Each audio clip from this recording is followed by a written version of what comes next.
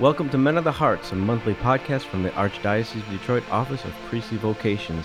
Join me, your host, Father Craig Guerra, and usually your host, Father David Pelican, as we explore the priesthood, hear vocation stories from priests all over the Archdiocese, and answer questions about discerning a priestly vocation.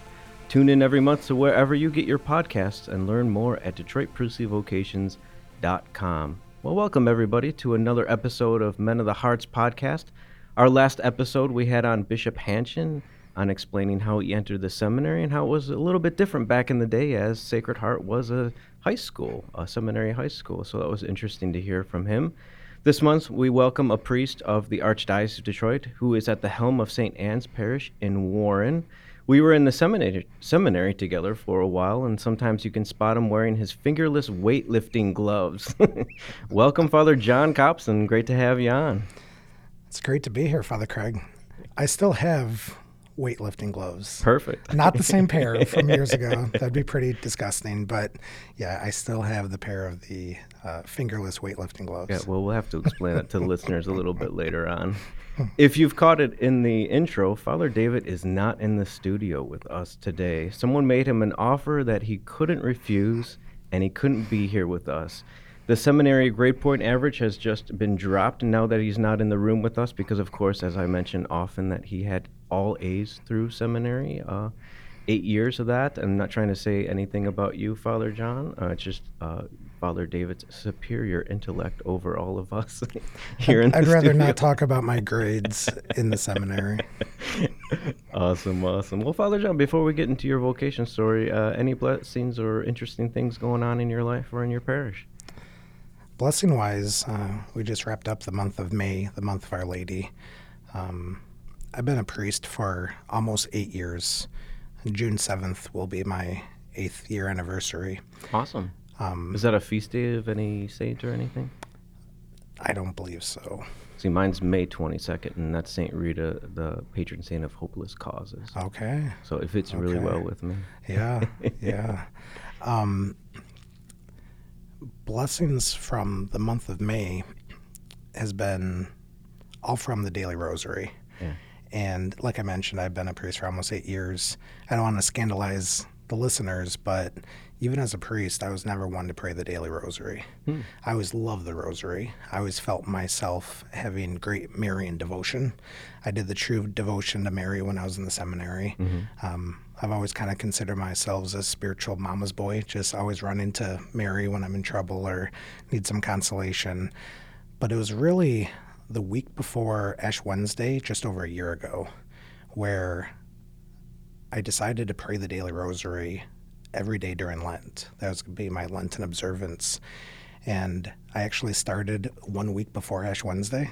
I just felt inspired, and I haven't missed a day since. That's awesome. And I just have that deep conviction that over my dead body will I ever miss that rosary. That's awesome. And so just to, be here over a year later, celebrating the month of May, that rosary has just become such a huge part of my spirituality. And again, I was very familiar with the rosary. I just never kind of sealed the deal in making that private commitment to pray it every day. Yeah. So I would say the biggest blessing recently is just drawing from the fruits of the rosary. Yeah, normally, how do you pray it? Do you do like a radio thing or like a podcast, or do you just pray it yourself, or you walk and pray? Or? Yeah, I'm kind of old school. I walk and pray. Again, not to scandalize your listeners, oftentimes when I'm driving, I'm the guy that still will pray a good rosary while I'm driving. I don't feel distracted, either in regards to my driving nor my prayer itself. There was a really good priest that said years ago, I remember being on pilgrimage somewhere, and he said that sometimes when you pray the rosary, it's almost like background music. Where as you're praying the Hail Marys quietly, it's almost just like background music, and you're really meditating on the mysteries more. He said sometimes it's like the reverse. You're really focused on every word of the Hail Mary, Our Father, Glory be. And he said those are both beautiful ways to pray. Yeah. And I remember when he explained that, it kind of took the pressure off. Like sometimes I feel like we can put too much pressure on ourselves. Did I pray a good rosary? Did I pray a good holy hour? Was I 100%, free of distractions?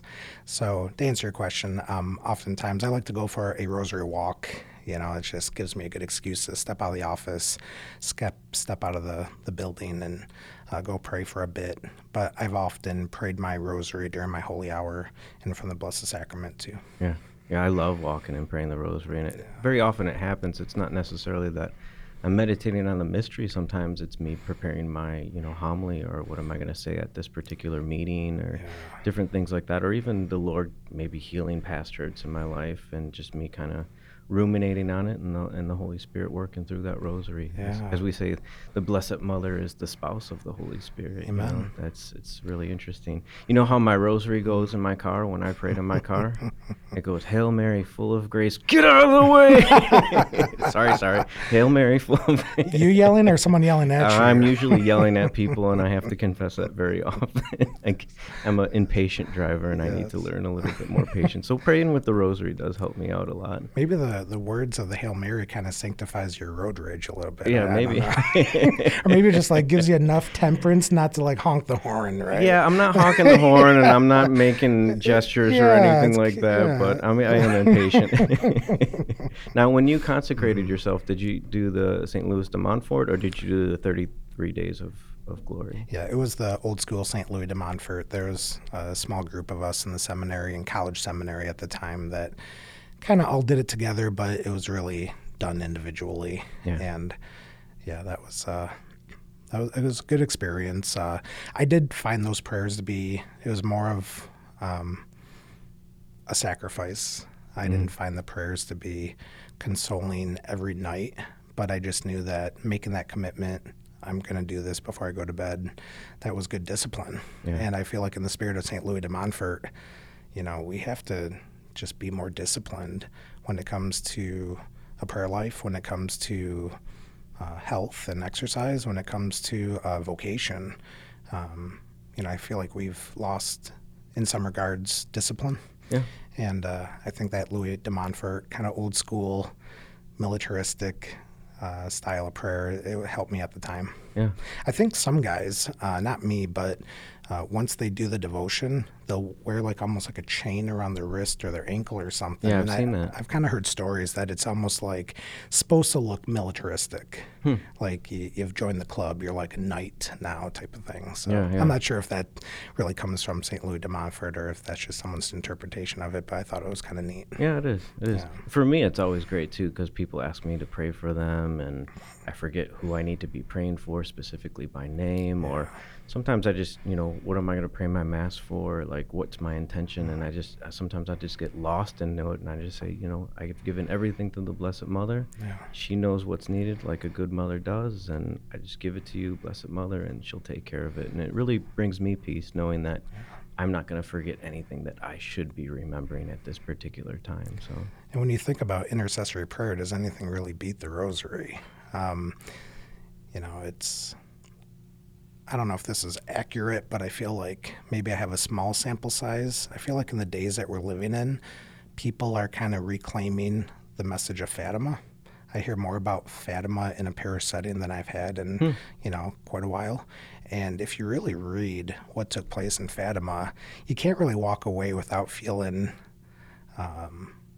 clear as day that we're supposed to be praying that daily rosary. Yeah. So if you really do want to dive into Fatima, you got to be ready to walk out of that knowing that you're called to pray that daily rosary. Yeah. And it used to be, my goodness, I would say I started praying the rosary in high school, but again, it wasn't every day. I always kept a rosary in my pocket. At night, to this day, I'll still kind of put it around my wrist when I go to bed. Yeah. So it's always been a part of my life. But for some reason, to dedicate 20 minutes to pray a rosary almost seemed like too much. It's like, it takes so long to do the rosary. How can I do that every day? And I'm telling you, I turned 40 a few months ago. And so it wasn't until I was 39 years old that I kind of overcame that obstacle. And now I don't feel that at all anymore. Yeah. And so it just must have been the grace of God that week before Ash Wednesday, just over a year ago, He gave me everything I needed, and now I don't find the rosary to be burdensome at all. Yeah. And I really don't find myself either like midnight knowing that I still got to pray my rosary before I go to bed. Just naturally, organically, I've been praying it prior to that, and it just, the Holy Spirit gives me opportunities during the day to do it, and it's wonderful. Yeah. Well, praise be to God. I'm glad that we're talking about this. Yeah, It's blessings. like the Holy Spirit working, right? Like I have such a great devotion to the Blessed Mother. I love her so much, and I really think that if guys really want to know their vocation, praying the rosary is just a wonderful way. She's the surest path that leads to Jesus Christ. She recognizes what we need. I remember when I started to apply to the seminary, all of my former sins came back to me as far as like, you're not worthy, you can't do this. And I almost was catatonic. I couldn't speak. I remember being at work that night and people were like, what's wrong with you? And I just was like, I had this fear, and the only thing that brought me comfort, the only thing that just made me feel better was praying the rosary. And luckily, not luckily, but I mean, with God's grace, that I got over that fear. And none of us are worthy of that call. It's God who calls us and perfects us in his power and his wisdom to do what he's calling us to do. So, yeah. Amen. Whoever's listening to this, pray the rosary. And if you need to start off small, start off small. Just do a decade of the rosary. Just do a decade. Just do 3 Hail Marys to get the ball started. And, sometimes, again, we feel like it's, I can't do it. I feel like I can't do it. It's like, wow, maybe we're too much inside our own mind. Just get out and ask the Holy Spirit to do it, and boom, it's going to happen. And I'm kind of living proof of that. And, just Our Lady's titles, Our Lady of Victory, the Battle of Lepanto, Our Lady, Queen of the Most Holy Rosary. Because of a Father Don Calloway book, which I love, by the way, I get them mixed up. He's got a couple about the rosary. He talks about Lepanto. He also talks about, in another book, he talks about St. Joseph being the terror of demons. I remember when I was in college seminary, maybe it was my first year of grad school, I was doing something in the computer lab. Back in the day, we had the computer lab. Remember here? Yeah, because there was no Wi-Fi. We had no Wi-Fi in the rooms, so you had to go to the computer lab, and that was your... Well, Wi-Fi was just coming out. It was, and that wasn't that long ago. And so I'd be in the computer lab having to get a paper done the next morning, right? So pulling an all-nighter or whatever. I remember Googling, doing a search of Our Lady. I forgot what the context was, but I could swear I found this old black and white image. Maybe if one of your listeners ever comes across it, they could let you know. It was Our Lady, Terror of Demons. So it wasn't in reference to St. Joseph, which there is a great reference to him, with that title, but it was Our Lady. And it was this image of Blessed Mother in a black and white. And you have these little... they look like little monsters, like only the size, like maybe up to her knee. And they're running away from her with like the look of fear on their face. And it was Our Lady, Terror of Demons. I'm like, that is awesome. Well, that's really interesting. I mean, if you watch any of the YouTube videos of like the popular exorcists and they talk anything with the Blessed Mother, her name, making them say the Hail Mary out loud, demons are in terror of that. Amen. So like our Blessed Mother is such a great help for us.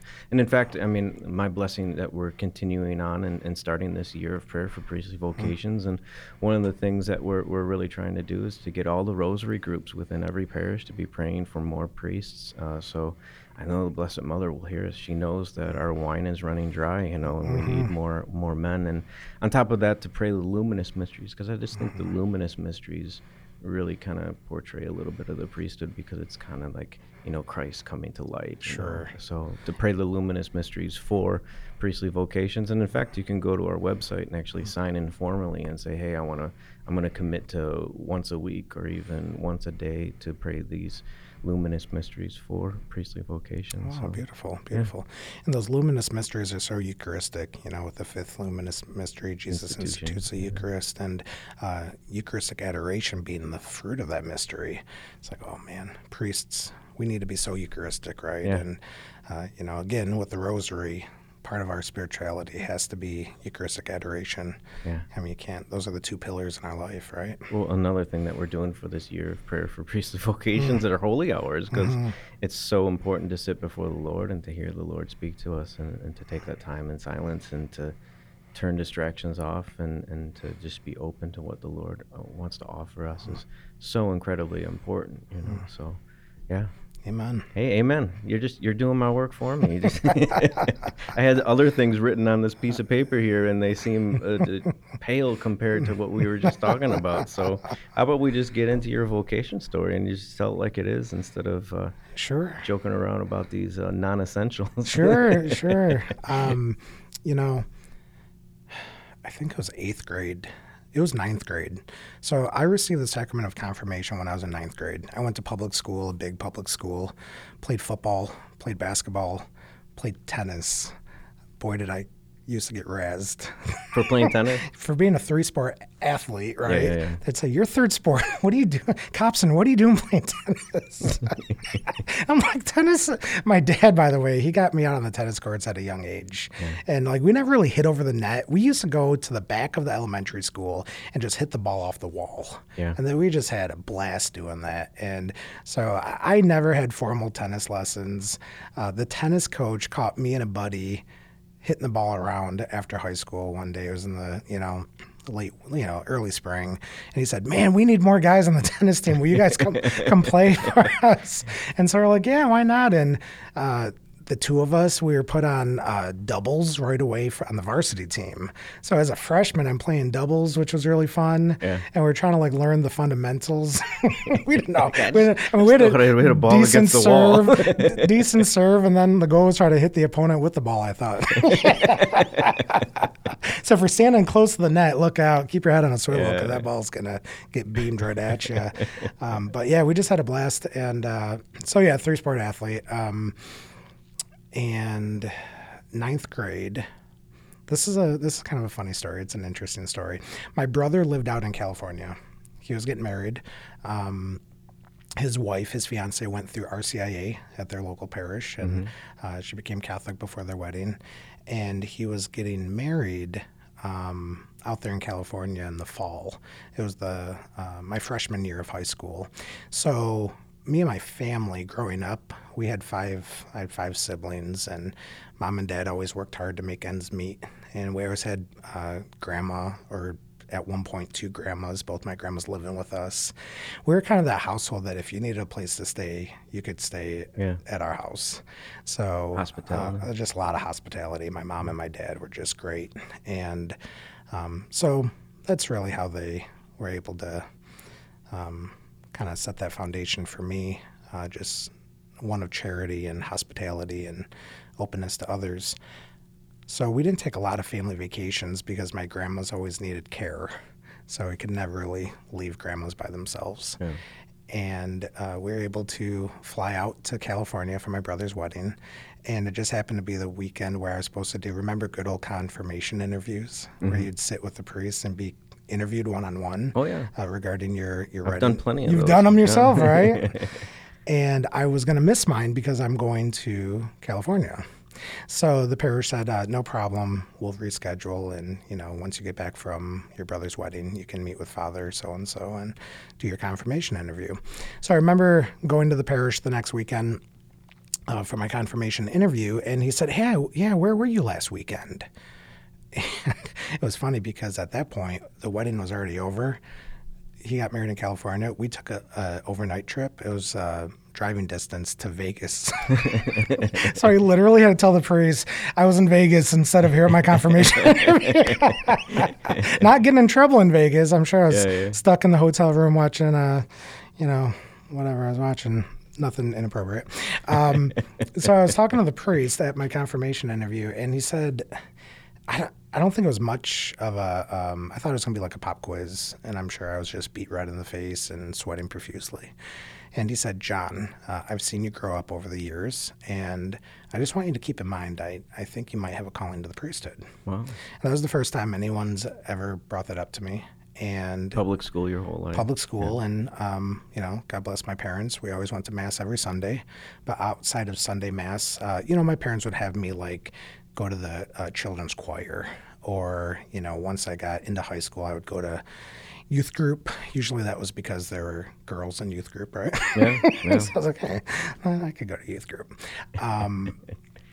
But in regards to going out of my way, making my own effort to be involved with the church or service, I didn't do a lot of that. And for this priest to tell me that he saw something in me, I think that did resonate with me. And it's not like I thought about it over the next 4 years of high school. It didn't really come back to me into my early 20s that he said that. Mm-hmm. Because by that point, I was really an expert in knowing what I didn't want to do with my life when I grew up. And the scary thing was I was grown up, right? I was in my early 20s. And I had no idea what I wanted to do with my life in terms of passion. What am I passionate about? I was kind of really looking at career as work. Did you go to college or anything? I went to community college. Okay. I went to Macomb Community, and I did that right out of high school. And I was the guy that kind of putzed around for 4 years in community school, and still did not have a clear focus. And once my buddies started to graduate from university, and now they're going and moving on with their life, that's kind of like where the rubber hit the road for me. Again, I was still going to school, on and off, part-time. I was always working full-time. So I was always doing something, but it was just kind of a bit of a holding pattern. And I remember that priest saying that to me. And in the meantime, I was reading the catechism on my own. I was just starting to learn the faith a little bit more at a deeper level. What was the catalyst for that, for you to start taking your faith a little bit more serious? I had a lot of questions regarding morality. Okay. And, hey, what does the church really teach about X, Y, or Z? Yeah. Then you'd crack open the catechism and be like, no. No, really? Really? Oh, my goodness. Oh, boy. Okay, if this is true, then, yep, sacrifice. Here we come. So it was really the moral questions of the day. Yeah. I can't imagine they pale in comparison to the moral questions of today, right? Yeah. But it was really that, and it was Jesus calling me into deeper discipleship. So around that time is when I started to make confession a priority. Mm-hmm. Started to go to confession regularly. Started to read scripture a little bit more. Was the same priest at the parish, or is this a new priest? He wasn't. No. And it kind of like never really had contact with him, and it was just that one thing that he said. That's why you never know when you're a priest. If the Holy Spirit calls you to say something, you should say something. You have no idea what might resonate and, what the Holy Spirit has in store for that person down the road. Yeah, there's a CAR report that comes out every year, and it interviews all the guys who were ordained for that year. And every year it's like, I think this year it was 71% of the guys who were ordained were asked by their pastors if they considered the priesthood. Wow. It's the highest number. You think mothers would be the highest number. Sure. But mothers, I think, were at like 50%. Okay. Like priests, 71%. So it's amazing the power that we as priests have. Yeah. Just to see something in a young man and to say, you know what, I think you would make a good priest. Absolutely. Yeah. I went to, this was before I knew a lot about it. And even to this day, I'm not an expert by any stretch of the means in the messages. I went to Medjugorje twice during my early 20s. And it was someone at my parish who reached out to me and said, hey, would you be interested in going to this place? And I wasn't too familiar with it. I was a little bit familiar with it because of my mom. Mm-hmm. She knew more about it than I did. Same with my mom. Okay. Oh, and fun fact, Father John takes care of my mom at church because my mom loves his homilies. I get to hear what you said sometimes. Keeps me on the straight and narrow, right? I know. I got to give a good homily because you're going to get a report soon thereafterwards. But sorry to interrupt you. You're talking about Medjugorje. That's an honor to have your mom at our parish. It's an honor for me to be at her parish. This nice individual from my home parish said, if you'd like to go, it's a good experience. There might be a lot of blessings there for you. Free trip. So that's really all I needed to hear. Free trip, right? Yeah. And I mean, and they were serious. They paid for my room and board. I mean, they paid for my airfare. And I went there, and man, that was the first time in my life that I went to Mass 8 days in a row. I went to confession.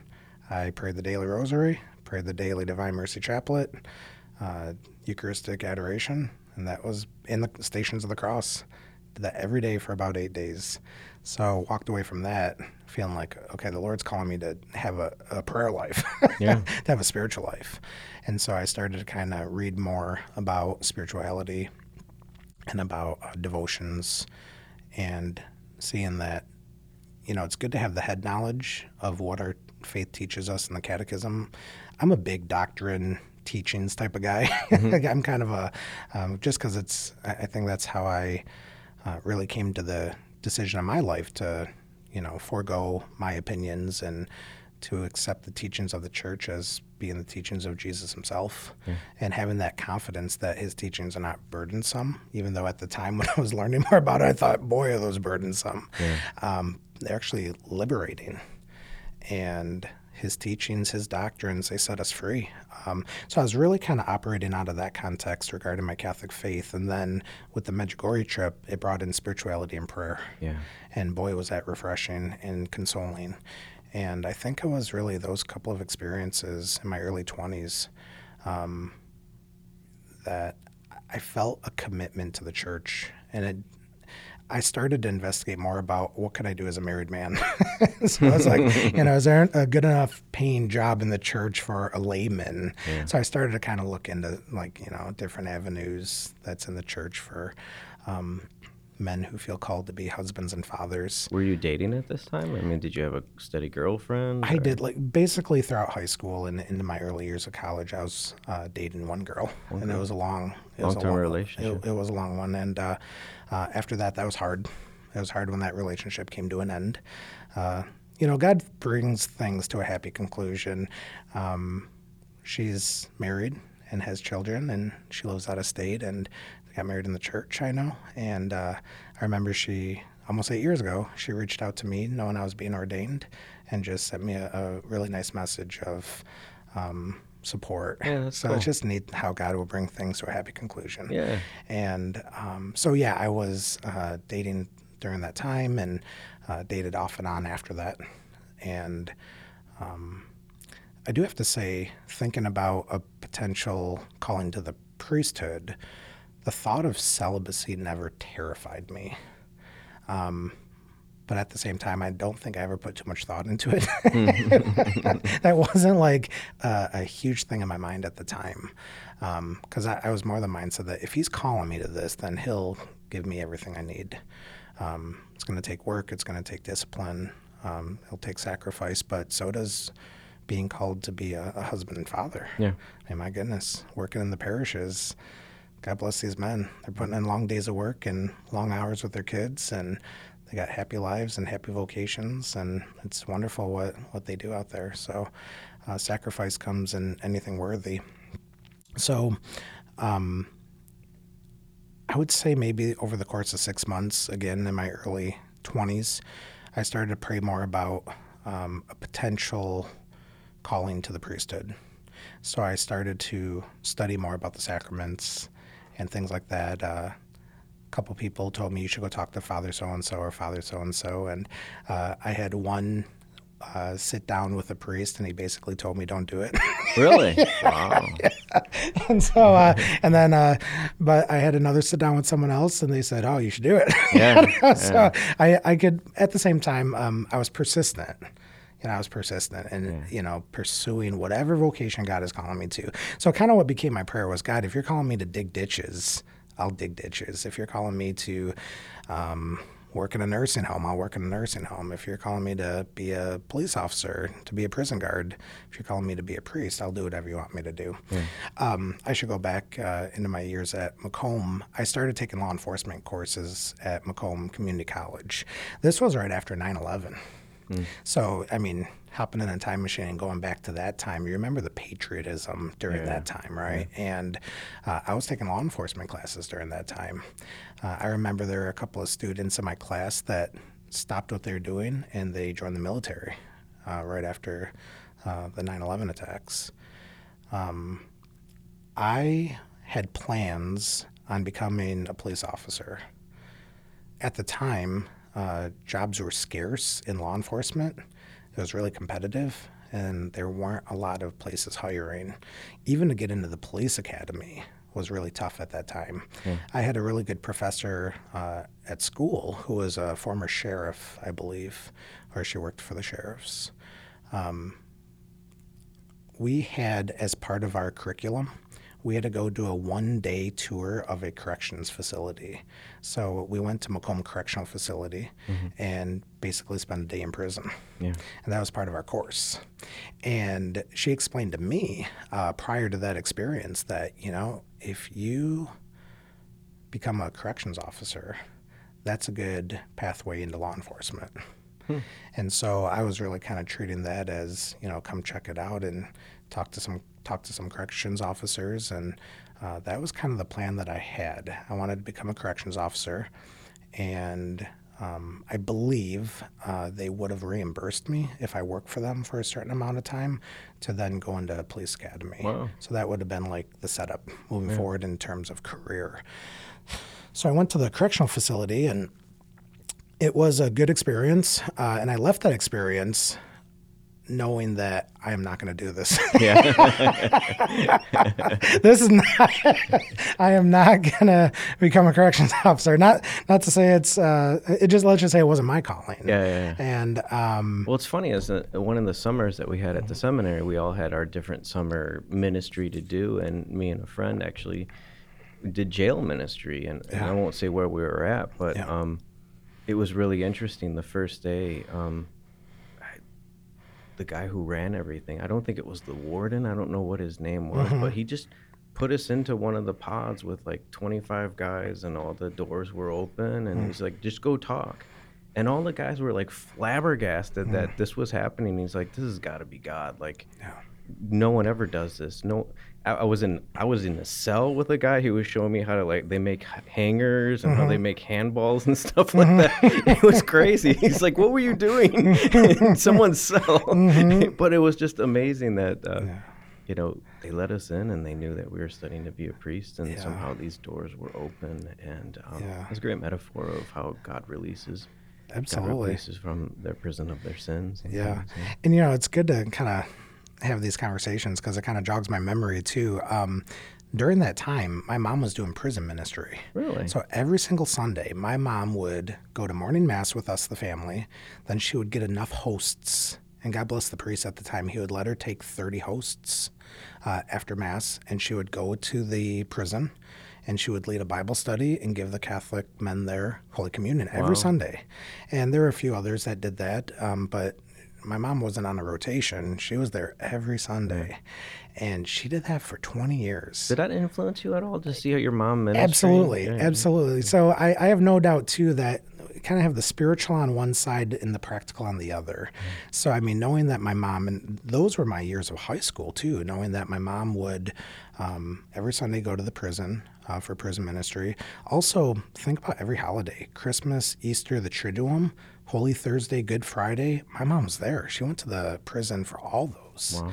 And I remember her talking to my dad, and to us, but really to my dad, about, she felt called to do prison ministry, and I was like, what? What do you mean? You're gonna, my mom's mind, you're just like 5 foot. She's gonna waltz into prison, proclaim the gospel to the men of the prison. And I was like, oh, Mom, maybe God's calling you to something else, right? They probably treated her with so join much the Euchre respect, Club. too. They loved her. They appreciated her and her sacrifice. Yeah. And this is so cool. I mean, again, it's just affirmation after affirmation. I'm trying to remember if Probably kept you out of prison, too, because you're like, my mom's going to bring me communion if I get put in jail. Keeps you on the straight and narrow. And, the stories that my mom just had about these men's character, that there is authentic conversion going on in this place. And I have no doubt that some of the holiest people are in prison now because of their conversion experience in prison, and they've done a 180 in their life, and they're in there proclaiming the gospel and evangelizing. Amen to that. It's amazing. Yeah. And we believe in redemption. We believe in forgiveness, and this world just Absolutely. wants to cancel people, and it's just not what we teach. No. Everybody has the chance, second chance, third chances with the Lord. Amen. As many times as we Amen. turn to the Lord, He'll forgive. Paul was Saul before he was Paul, right? Yeah. So I think it was maybe college seminary. I received a Christmas gift in the mail. I think it was like UPS or whatever, FedEx or something. And it was a leather-bound Bible with Jesus on the cross as the front cover, my initials, JDK, along the side binding, John Daniel Copson, and then my favorite passage from the Bible on the back cover, and it's the Bread of Life Discourse. And it was handmade and stitched from a man who was in prison that was released and paroled. Wow. And as a gift, I mean, my mom had such an impact on his life. He knew that I was discerning priesthood, and he sent me that Bible. That's amazing. And I don't remember if there was even a message with it, but my mom's like, that man, and she never told me his name, and I never asked. Yeah. And she said, he is praying for your vocation, whatever that is. So, I mean, God was working intensely.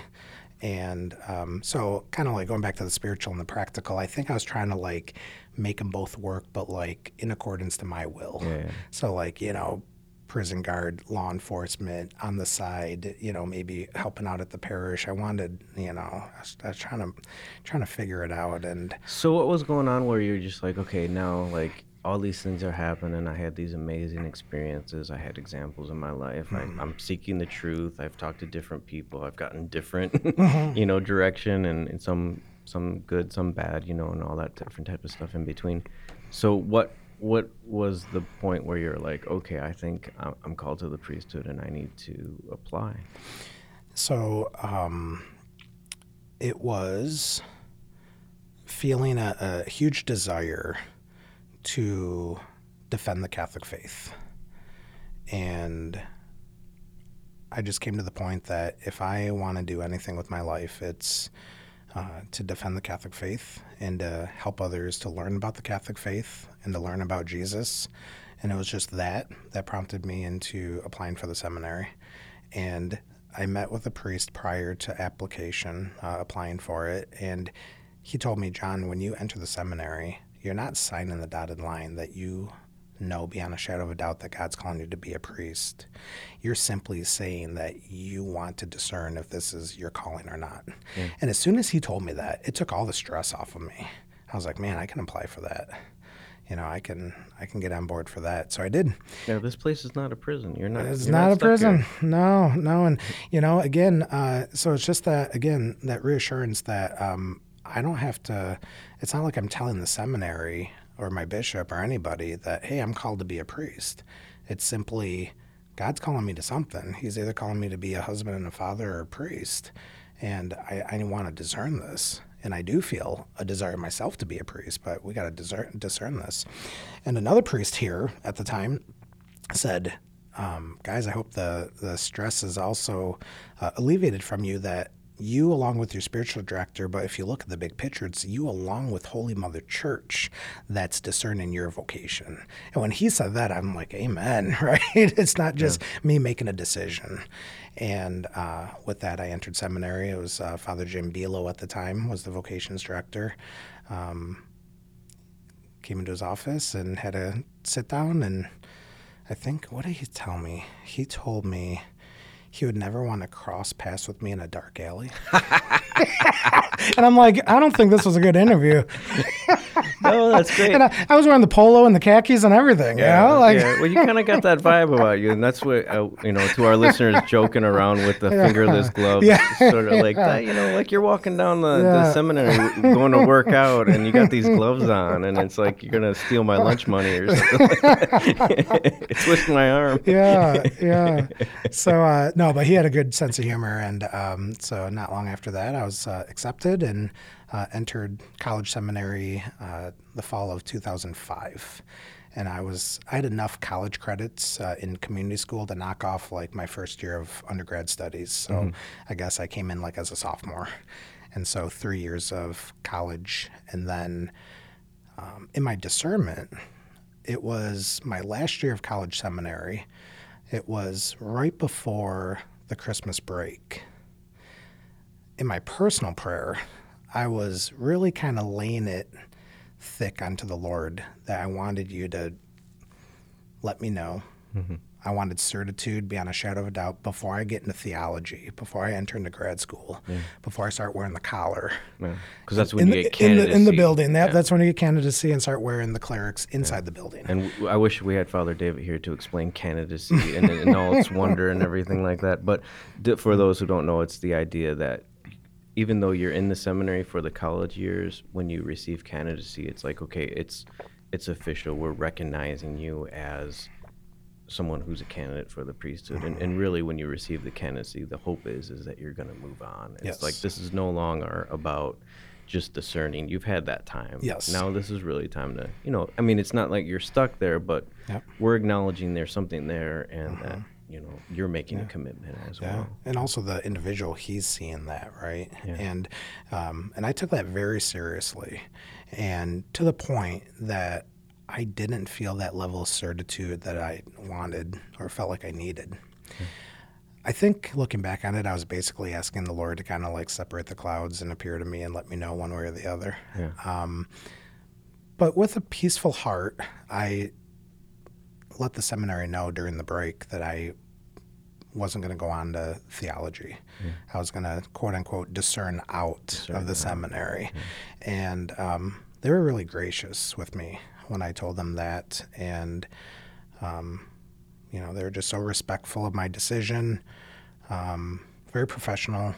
And I ended up leaving at the end of the semester. I had one more semester to go to finish my degree in the BA in philosophy. Because we were in the seminary at the same time together at that time, and then to realize that you weren't coming back. I'm like, Johnny's not coming back. Yeah, and those are always hard things. Then you got to send the email out at the end of the, winter semester to your brothers. I feel called somewhere else, and you're always kind of waiting. Okay, we're getting to be in March, April. These emails are going to start to roll out for guys that aren't coming back. And usually it's the guy's first year in the seminary, and they've given it a fair shot, and they don't feel necessarily called.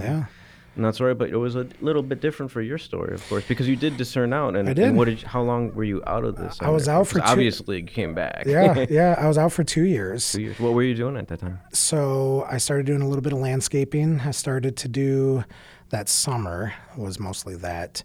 My aunt was battling ovarian cancer, and her battle became really difficult. My uncle was able to take a bit of a leave of absence from work, but they needed him back at work. So the timing worked out well that I became my nurse's primary caregiver, and my aunt was able to stay at her house, and I just would come every day and spend all day long with her. And, she was very independent, but would need help here and there. And so I took care of her from August until she died that fall. Wow. And, we'd have nurses come by and check up on her. I would drive her out to the cancer hospital and take her to her doctor's appointments. During that time, my aunt came to a place where she wanted to meet with the priest, so I got to make that call on her behalf. And God bless the good parish priest. He came out and gave her the last rites and heard her confession, and gave her Eucharist, and gave her the anointing of the sick. And she died.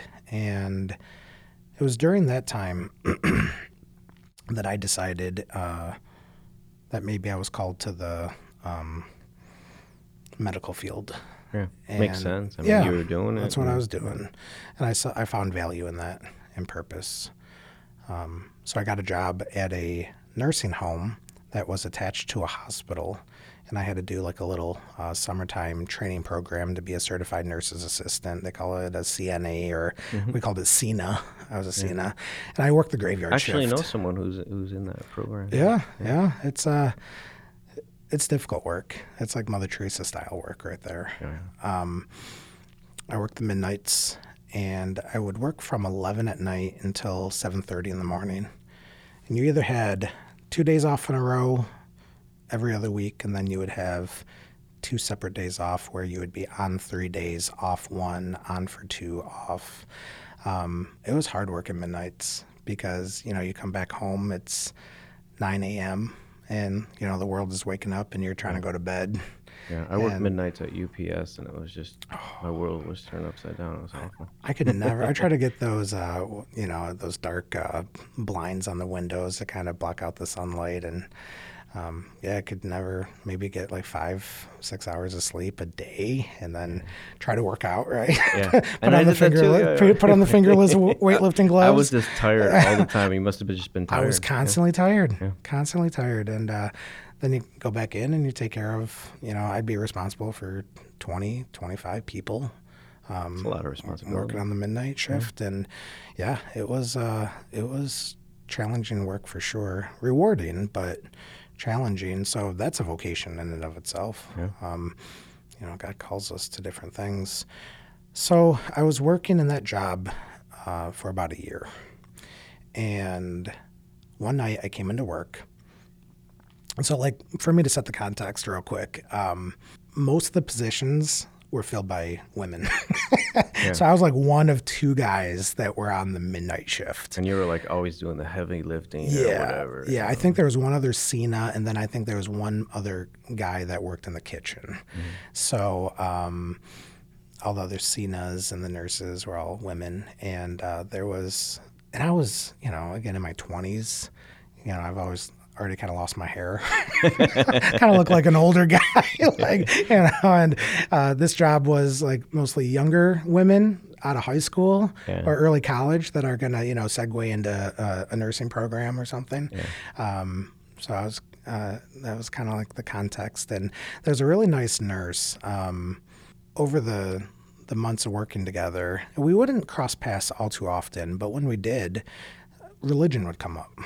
And I remember one night she kind of peppered me with questions. And, at that point we were friendly with each other. And she was a good married woman, a Protestant.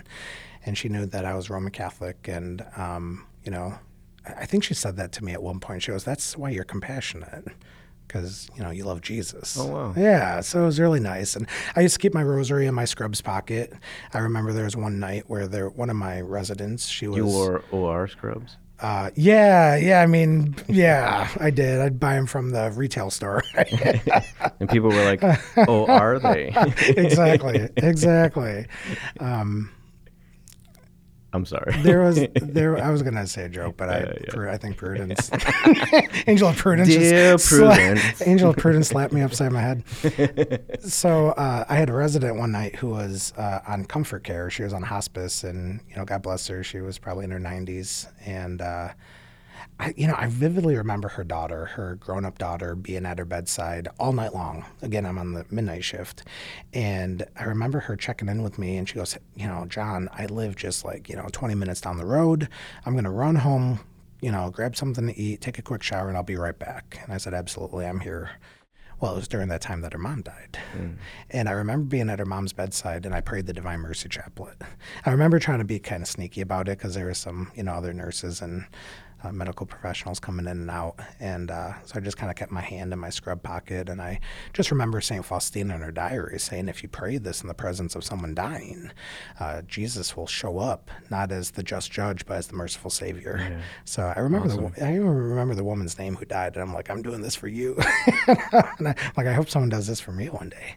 And so just those little experiences, I don't know, there was another story. There was a story where another nurse came to me and said, "Hey, John, we have a resident who's Catholic who would like to see a priest before they die." And I remember going out of my way to try to find a priest, and it was really hard to find a priest. Wow.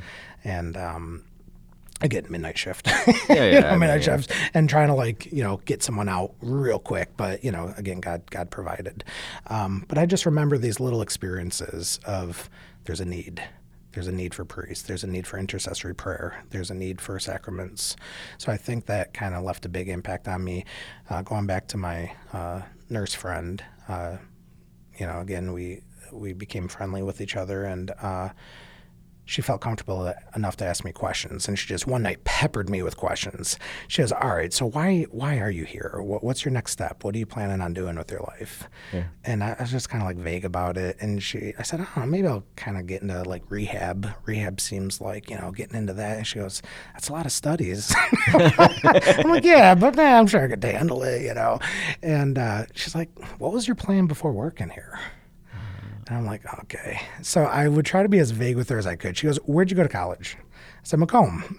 She goes, that's it? I said, then I went to a very small private college in Detroit called Sacred Heart. And notice I'm not lying, right? Yeah, I mean, is there any more private college in Detroit than Sacred Heart? Sacred Heart. You know, the college is like, over there on the wing of the building. Yeah. And she said, you went to Sacred Heart. Okay. She goes, what was your degree in? And I said, philosophy. Yeah, I said it was a Bachelor of Arts in philosophy. She's like, philosophy? You thought you'd get a job with that? And I said, well, no, that wasn't the end all be all. She goes, oh, so you wanted to go into grad school? I said, yeah, the plan was to go into grad school. Again, I'm not lying, right? Yeah. I wasn't going to theology, right? And then she goes, so you're going to get a master's in philosophy? I said, no. I was going to get one in theology or divinity. Yeah.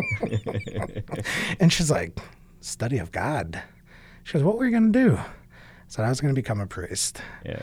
And, I finally, the cat's out of the bag now, right? Yeah. And she was she had the biggest smile on her face. And again, she's like, that's why you're compassionate. And she said something to the effect of, I'll be praying for you. And of course, word gets out. And before you know it, actually, you're the little priest. Other people started calling me Father John, right, at work, which was, and even over the intercom once, Father John come down to the nurse's station, and I mean, they weren't being disrespectful. It was endearing, and actually opened up more opportunity for conversation, and I wasn't embarrassed by it. It was just it was kind of a neat thing, and I think my lunch break was at 3 a.m. and I remember being in the break room, and another person came in and asked me for advice.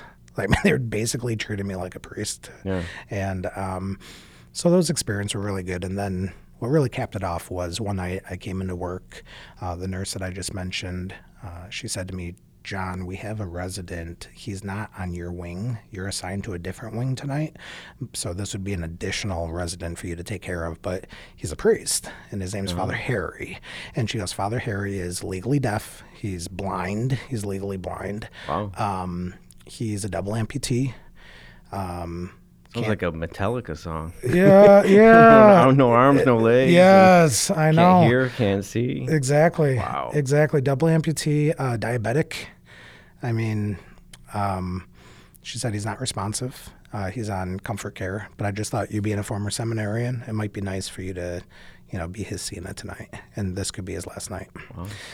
So I'd be honored to do that. So I went into Father's room, and again, exactly like you mentioned the Metallica song, it was like a Mother Teresa moment where your heart kind of broke seeing him in this condition.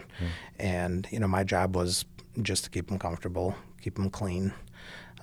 He wasn't eating, he wasn't drinking.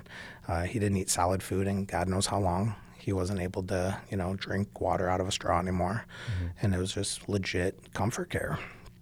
And I remember he did have one good ear, quote unquote good ear, and I put my mouth close to his ear, kind of like my mouth to this microphone right now. In the studio, you got to keep your mic right near the mouth when you're being interviewed by Father Craig. I've learned. You know it. So I would be this close to Father Harry's good ear, and I just said to him, "Hey, I used to be in the seminary. I discerned out. If you could just pray for me and my vocation, whatever that is, Father, I'd appreciate it." And I just figured to myself, if anyone's going to get a rise out of him, it's going to be a former seminarian, right? And just total unresponsive. The only time that he responded was when he groaned out in pain if I rolled him from one side to another to just take care of him. Yeah. And just throughout the course of the night, I'd make my rounds, pop into his room during every rotation there, and check up on him. And I'd just pray for him. And I remember I was coming to the end of my shift, and it would have been the last time I was in Father's room. And I said to him, Father, it was an honor to take care of you tonight. And, I just want to thank you for your priesthood. And all those years of offering up the sacraments and hearing confessions, just thank you for what you've done. Wow. And I started to walk out of the room, and then I came back right away. I said, all right, Father, I got to get something off my chest. I'm like, I discerned out 2 years ago almost, and a year and a half, whatever. And now I'm starting to feel that maybe God is calling me to be a priest. And I'm starting to feel like I want to be a priest. Not that I didn't before, but I wanted this level of certitude during college, and I didn't feel like I received that. And now I'm starting to think like, man, maybe he really is calling me to be a priest. And I don't know, I'm kind of scared to like take that next step. Is it coming from me? Is it coming from him? It's hard for me to discern all this. Father, just pray for me. Please pray for me. So I was pretty passionate. Yeah. I'm like, I'm glad the nurse didn't walk in to witness this. Like, what are you doing to the resident? Leave that poor man alone.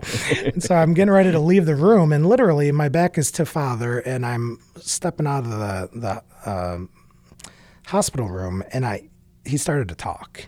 And he said, John, I heard everything that you have to say. Our Lord is calling you to be a priest. Now you go back to the seminary. Wow. And so it was like, to me, it was clear as day. And looking back on it, the devil can play tricks on me. And I'm like, did he really say that? You know, I just heard it clear as day. And I was like, whoa. So I went out and got the nurse, and I said, hey, I got Father to say something. And so by the time we came back in the room, he was just back to being totally unresponsive. And I remember coming back to work the next night, and the nurse told me that he died maybe an hour, maybe a couple hours after I had left that morning. Wow. And I kind of kept that a big secret, that experience. And it was Lent, maybe a couple months later, and my brother, he was going to do a weekend retreat out at Manresa. Mm-hmm. It was just a men's retreat during Lent, and he said, hey, if you can get the time off of work, I'd be happy to pay your way. It's been a while since you've probably been on retreat. I said, yeah. So I was able to go on a weekend retreat, and I found the oldest, nicest looking priest in the group at Manresa. And I'm like, that's the guy I'm going to choose to tell the story to, right? Yeah. So I approached this priest and said, Father, before the retreat ends tomorrow, could I have like a half an hour of your time for a little bit of spiritual direction? He said, absolutely. And I told him the whole story that I told you, and I said, I concluded it with, I really don't know if that was God, if that was me making this up. I don't know if God is really calling me to be a priest or not. This priest jumped out of his chair and said, how stupid can you be? You wanted certitude. This was your St. Paul moment. God just knocked you off your horse. Jesus appeared to you through Father and told you exactly what to do with your life, man. And I was like, oh, Father, take it easy, man. Take it easy. So, again, it was just so consoling. Yeah. And, again, I took my sweet time with it. Maybe a few months later, I started making holy hours again, and felt very much at peace. And I called vocations office. It was Father Tim Burney then, and he was happy to hear from me. And I reapplied and re-entered seminary, and off I went. Yeah, and then how was, we don't have to get into too much detail, but how was the next 4 years then in seminary? I mean, did you feel comfortable like this is what God's calling me to do? I might have some doubt, of course. There's, even with these miracle things that happen in our life, it doesn't give us ultimate certitude. But, Sure. But you felt comfortable moving forward. Overall, I felt very comfortable, and those lingering questions that I had just weren't as dominant anymore. That doubt that I had, there's always like a little voice in the back of your head. Am I making this up? Did I imagine this? Did this really happen? Is this from God, from me, or from the devil? Yeah. But it wasn't intense anymore. And theology, I just lived in a lot of freedom. That's awesome. And there's no more second guessing that thing. And I just think it's really great just to hear your story, to say, okay, like you go to the seminary and you have a good experience, but you don't feel called, and then you kind of are doing some good things outside of the seminary. I mean, taking care of your aunt, and then, taking care of people in the nursing home is not easy things to do, and are necessary. It's such a beautiful thing to take care of those who, need our help. But it wasn't enough, and God maybe was strengthening you. I don't know, I mean, maybe he was showing you something, even in the midst of doing this necessary work, that he has other work for you, and he gives you this miracle that you needed. It didn't seal the deal, but it got you enough to go back into the seminary, and that seminary was willing to take you back and take a look at your life and to see, okay, we still believe you're a good candidate, and that's amazing, because there's no one path. It's not like you need to know at age 18, right after high school, that I'm going to be a priest and I have to sign the dotted line, and now I'm never, I'm stuck for the rest of my life. And if you think that, if you're listening right now and you're thinking that, just listen to Father John here. I mean, God will work in your life just as God worked in Father John's life, and he'll lead you to where you need to go. Amen. And, I don't want to discourage anybody in regards to, like, my story sounds more supernatural and miraculous. But even when I was going through it, it didn't feel that way. Yeah. It was still just me and my practical mindset, and that what I've learned is that whatever it takes, whatever that man needs to hear the voice of God, if you're open to it, God's going to talk to you. Yeah. And if you need more of a St. Paul moment, he'll give you a St. Paul moment. If it needs to be a little bit more subtle, contemplative, speak, Lord, for your servant is listening, it might be that. But if you're just persistent and you're willing to be persevering in pursuing whatever God's calling you to do, he's going to show you. What good father gives you a snake when you ask for a fish? That's right? it. That's it. And sometimes it's like not on our time, right? Yeah. But it's at the end of the day, it's, man, his timing's perfect. Yeah. And praise be to God that you got to have those experiences to go back with a different attitude and not to do the next 4 years in this fear or this doubt that could have potentially made you leave forever, Amen. and miss your vocation. Yeah. But this is amazing. This is wonderful. I've never heard that story. I mean, I've heard other people hint at that story, but I've never heard it out of your mouth. So that's really cool. Yeah. God is pretty cool. And what year were you ordained again now? So I was ordained June 7th, 2014. So I'm coming up on 8 years. 8 years. Yeah. Praise be to God. Amen. I love it. I'd never give it up. It's a sacrifice. Working in the nursing home was a sacrifice. Being a student for me was a sacrifice. This is a sacrifice, but man, it's a sacrifice that feels good. Yeah. You just know that you're doing God's will and that he's doing good things through you for others. And man, if I had a million more opportunities to be a priest, I'd take them all. Yeah. And what kind of life do you want? I mean, do you want a life of ease where you never have to do anything and you never accomplish anything? That's a boring life. Oh, you have millions and millions of dollars, but you never earn or do anything with it. It's like we're called to make sacrifices. We're called to be courageous and adventurous, and part of that courageousness and adventure is not knowing the outcome sometimes. That you could potentially fail, but with God's grace, he won't let you, and putting that trust in God. So, Amen. Yeah. So how about I give you the last word here? What would you tell to a man right now who's listening and maybe feels a little bit like you and thinks, okay, maybe I feel called, but I'd really like God to give me a little bit more certitude. What would you tell that person? I would say there are really good priests in the Archdiocese that you can talk to. I think this podcast opens up a door in regards to, you are the vocations director. The vocation. And if we have one guy listening to this who's saying, man, I don't know, maybe I am called, you're a great guy to talk to. And the way that you can network, men can talk to me. We have so many good priests, and I'm not saying you and I are good. We're sinners trying to become saints, and we're all very flawed. But man, there's opportunities, and there's opportunities to talk to just normal, regular priests about your questions, so you don't have to figure this out on your own. And so I think that's probably my best advice is reach out to the vocations office, talk to Father Craig.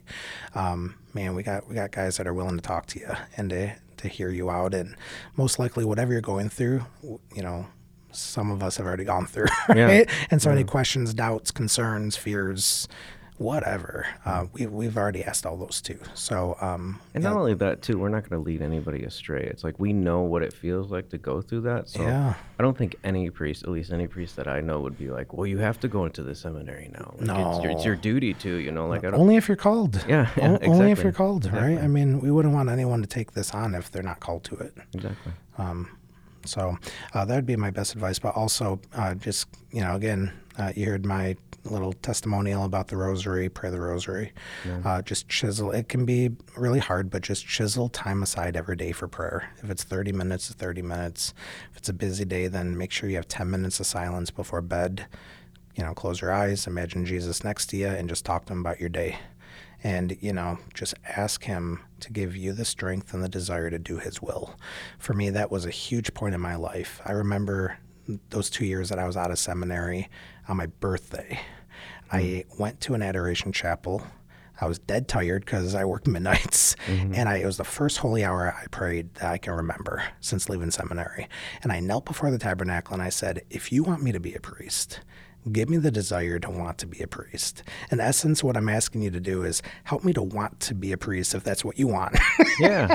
Hey, that's a beautiful prayer. But that's it. That's desire. And it's like, Lord, if whatever you want me to do, just give me that desire. So that surrendering, I think just a simple prayer like that, you're now surrendered yourself to Jesus and to his will, knowing that his teachings are not burdensome, knowing that, man, if you do his will, you're gonna have happiness, and it's a glimpse of the happiness to come in eternal life. So there's a lot of guys who feel like they might be called, but they don't have a desire. Like, I've never thought about being a priest. I don't want to be a priest, but that's a beautiful prayer. Yeah, like it's a dangerous prayer, but it's a great prayer. It is, because now you're serious with God, and he'll take you up on it. But hey, if I'm called to it, give me a desire. What better prayer can there be, right? Like, why would God want you to do something that you would totally hate and not be good at, in a sense of with his grace, of course, so amen to that. Amen, That's awesome, brother. Father Sean. Yeah, thanks for having me. I know I had a reason to call you and to come on the show.